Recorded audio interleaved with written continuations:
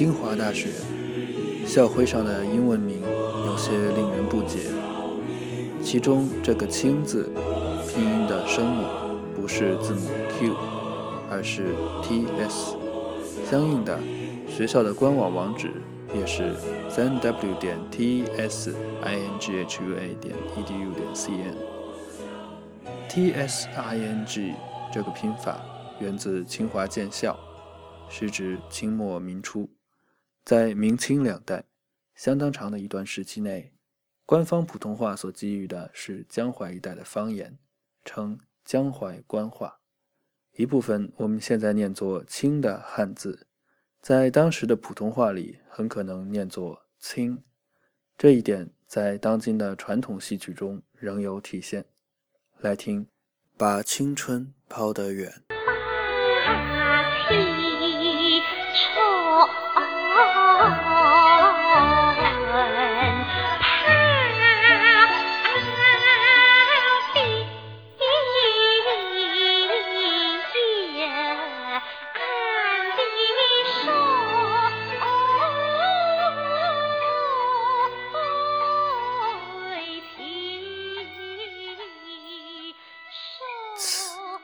这个音虽然在如今的汉语拼音里写作字母 C， 但它在英文拼写及国际音标中都写作字母 TS， 也就是猫的复数形式 CATS cats 结尾的 TS。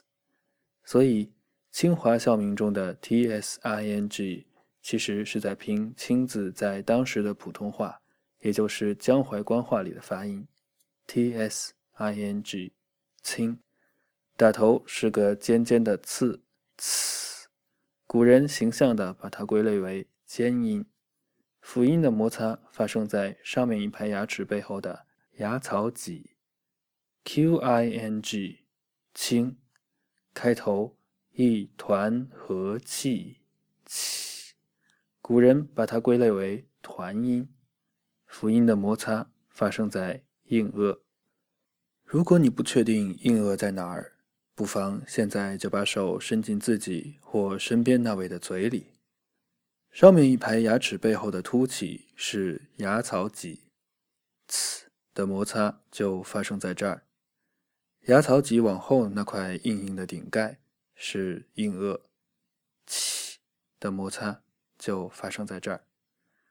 再往后摸，手感变得软软的，这里是软腭，的爆破发生在这儿。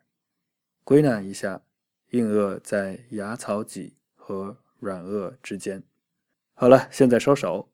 TSING 清中间的元音一，在语言的历史演变中表现出强大的辅音扭曲立场，其特点是喜欢把原本发音位置在牙槽脊或软腭的辅音往介于两者之间的硬腭上扭。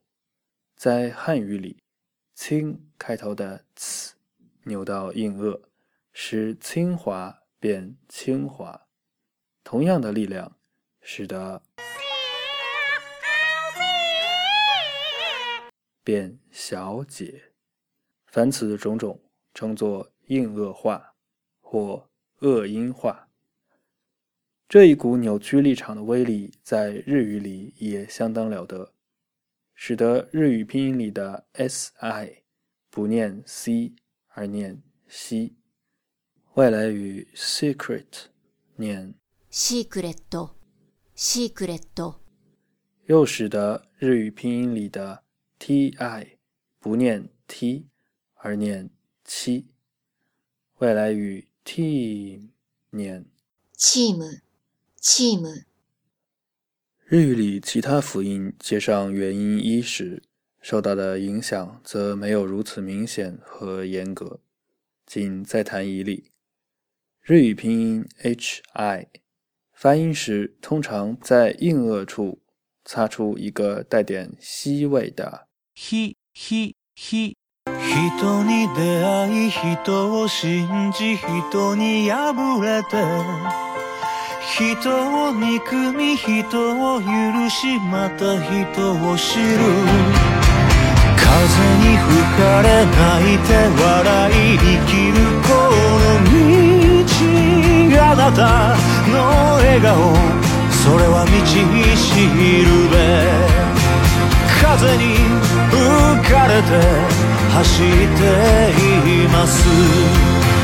あなたがくれたこの